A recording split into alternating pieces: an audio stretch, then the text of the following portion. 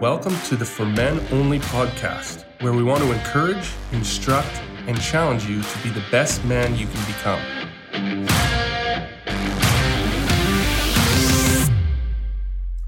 Well, we want to talk today about preparing for the unexpected. I've been thinking about this thought for a while, and there's just three areas that we could think about, and that's financial, mental, and spiritual. So first of all, let's think about the financial part of unexpected.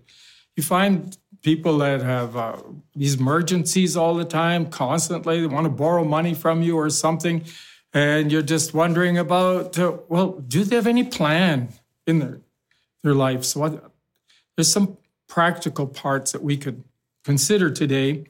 One of the things the scripture says, consider the ant. Well, it's in chapter 6 and chapter 30 of Proverbs. It talks about the ant. And we find that it says the ant stores up in summer and in harvest. So there should be a point in our life where we think about putting something aside for our future and for those situations that rise up as emergency. What about many times we find today that people are working at a certain job or business that's been there a long time. All of a sudden it closes down. And what are you going to do if you got several months without an income? Now, I know there's subsidies that come to help you, but you're still going to have other expenses that are going to have to be met. So we think about, it says in Proverbs, it says in chapter 8, it says, wisdom crieth at the gates and in the streets. So we do need to think about having some wisdom. And one of the things I think about is putting some savings. Now, I come from a background when there was times we just did not have much income to live on. I mean, we're talking pretty sparse. But we trusted God, and somehow we always had something to eat and managed to manage our bills. But I think back of one thing is that they would say, well, you should save a little bit of money, put it aside. Well, how can I save it? I haven't got enough to pay what we're doing. But when we find we get in a better situation, we have more income, we should be putting something away, because it's so easy to expand our spending to the amount coming in. And we have to downsize that and put some away for our future. Now that I'm older, I realize how important that is. I think back years ago when I first became part of Faith Alive Family Church, that Pastor Ivan, he was one that was big on putting some money away for savings. Well, I didn't think that way at all. I lived from month to month, and that was it. But I thank God I did that, because that helped me, now that I'm older, to have a little bit set aside. But we think about putting something aside and doing it on a regular basis so that your spending is kept in check. I don't know about you, but probably most of us are impulsive buyers. We're buying things many times we don't need, but we're impulsive and we're spending our money on it. I think back a time years ago when I had difficulty paying on my credit card. That at that time, you could charge up your gas. Now, I realized I didn't have enough money to pay my bill. So what did I do? How did I correct that? Well, number one, I stopped using the card and I started paying cash to buy the gas for the fuel for the vehicle. Well, you think, well, how do you do it? Well, you just have to somewhere find ways to pull in and how you're spending to clear up the debt. I don't know. I've always been one. I don't like to have debt. If I've got debt, I owe somebody for something, I want to get it looked after and paid for. What else is there thought about? Another one area is tithing. Someone has said, if you tithe and you have a financial issue or something comes up, you can say, well, remind God and say this, my tithe is like an insurance policy. You promised to bless me and help me and protect me. Therefore, now that I've got this situation and I need help financially, well, Lord, I've invested. And I think there's a principle there. we give because we love the Lord, and we have a consistently of our tithing, which is very important when we talk about finances and preparing for the unexpected. But I find that God has come through many times when I just say, Lord, I've been faithful tithing, faithful what I'm doing, and now I'm looking to you. And I think of a story back, it's quite a few years ago, when we first had moved to the city. I worked at a job that worked usually 10 hours a day, and then we started an outreach where the community we lived in, the area, at the school where we had that and had kids coming and working all these hours, and we were renting a place. And then I said, Lord, we're believing for a house. And we started speaking. God was going to help us get a house. Well, lo and behold, I would look in the paper and the advertisements, start looking. God kept prompting my heart, don't bother with all that. You don't need to spend any time doing all that. Just trust me. Well, one day, it happened in the fall. It was kind of rain. It snowed and was slushy out. And I saw this lady walking one day on Idlewild, an older lady. Well, I don't know what you call older, but anyways, she was walking, and I offered to give her a ride because of the weather. And when I dropped her off at this house, this address, I noticed this house was for sale. So I inquired about it. Well, lo and behold, it belonged to a fellow Bible school student who was a farmer, and he listed, well, the long story short is we didn't have money to put the down payment on it. Well, we were going for a weekend to my wife's relatives, and they helped sponsor us with the down payment. Well, thank God. God worked a miracle. We got a good price because my friend who was a farmer that I knew, he wasn't really interested in how much he was getting for the property. He just wanted, he says, I can use my money on my land and investing in it on my farm rather than have to maintain this house in the city. So God worked a miracle on our part for us to get that house. And so I'm saying, if we prepare for the unexpected, put something aside, we're blessed by it. How about mentally? We should consider that.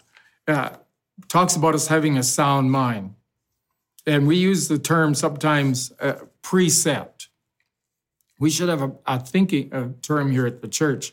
A precept, we should have a precept response. When there's an emergency, do we just fall apart and collapse, or do we slow down, begin to think clearly instead of letting our imagination run and look to God to help us? Memorizing the Word of God is so important. It always has been for me, that we memorize scriptures. How about Psalms 19, verse 14? It said, let the words of my mouth and the meditation of my heart be acceptable in your sight, O Lord, my God and my Redeemer. Let the words of my mouth and the meditation. Think about people that have trouble sometimes sleeping or trouble with their thoughts. And there's a scripture that I quote quite often. And you may think, well, why use that one? Well, it's in Isaiah 55. And in Isaiah 55, it tells us about, God says, my thoughts are not your thoughts. My ways are not your ways. He's reprimanding Israel through the prophet Isaiah that their thinking wasn't God's ways. For God says there in Isaiah, he says, for my ways are higher than your ways and your thoughts than my thoughts. Well, I take that and I say, Lord, I want my ways to be your ways and my thoughts to be your thoughts. So when we plant the Word of God, we meditate upon God, it'll help us in these unexpected situations that come up to help us. Well, I had one more thought. What about the spiritual? Well, we need to build up our spirit. It says in Ephesians chapter 3, verse 16, that we be strengthened with might by his Spirit in the inner man, or our inner thoughts. And the next verse, verse 17, says that Christ may be at home in your heart. So if we have Christ at home in our heart, then we know he's there when we have those emergencies, those situations that come up, what I call the unexpected. We didn't expect it to happen that day, or some situation came up, and we have to have our hearts settled and established on God's word. And another thought I thought of was, listen to the prompting of the Spirit. Many times we can keep ourselves out of a lot of difficulties. We would just listen to the prompting of the Holy Spirit, that little voice that says, don't do that. Don't buy that. Don't go there. Don't be associated with that. And so we guard it. So there's a scripture that I often thought about and that placed my life upon is Psalms 1, verse 3. It talks about that we're planted like a tree by the rivers of water, that when we feed on the word of God, we meditate upon the word of God, that it says that you bear fruit in its season. And so that means when there's dry seasons, difficult seasons, we're talking about the unexpected that happens, emergencies that come, that we have that grounding of God's word rooted within us, that we're not moved by the situations that come up. There's a stability there. And I find that people that faithfully come to church, think about the things of God, love to serve the Lord, that they're usually stable when there's uncertain times and emergencies come up. The others that are weak and not focused on God's word, they're just floundering all over, and then they're calling on you to help them. So my word today is, make sure you're grounded in the word of God, that it's going to help you in these seasons. I think back of the account when I had cancer. Now it's come a few years. They said a third to half of my large intestine cut out. I didn't know I had cancer. All I know, I was really sick, and it's passed by. It's a few years now, 12 years. But I think about that period of time leading up to that crisis in my life. I mean, I knew I was dying. When I finally went to the hospital, I knew I was dying. And the church prayed, my wife prayed, I prayed, but there was a peace in my heart. I don't know why. It just was such a settled peace that I was going to be okay. And I know that was a gift of faith, but why was it partly there? Because I had been teaching in Bible school for a couple years on the topic of healing and taught it every week. So I thought, you know what? Those truths were so settled within me, the Word of God, that settledness was inside of me, and that confidence that God was there to help me.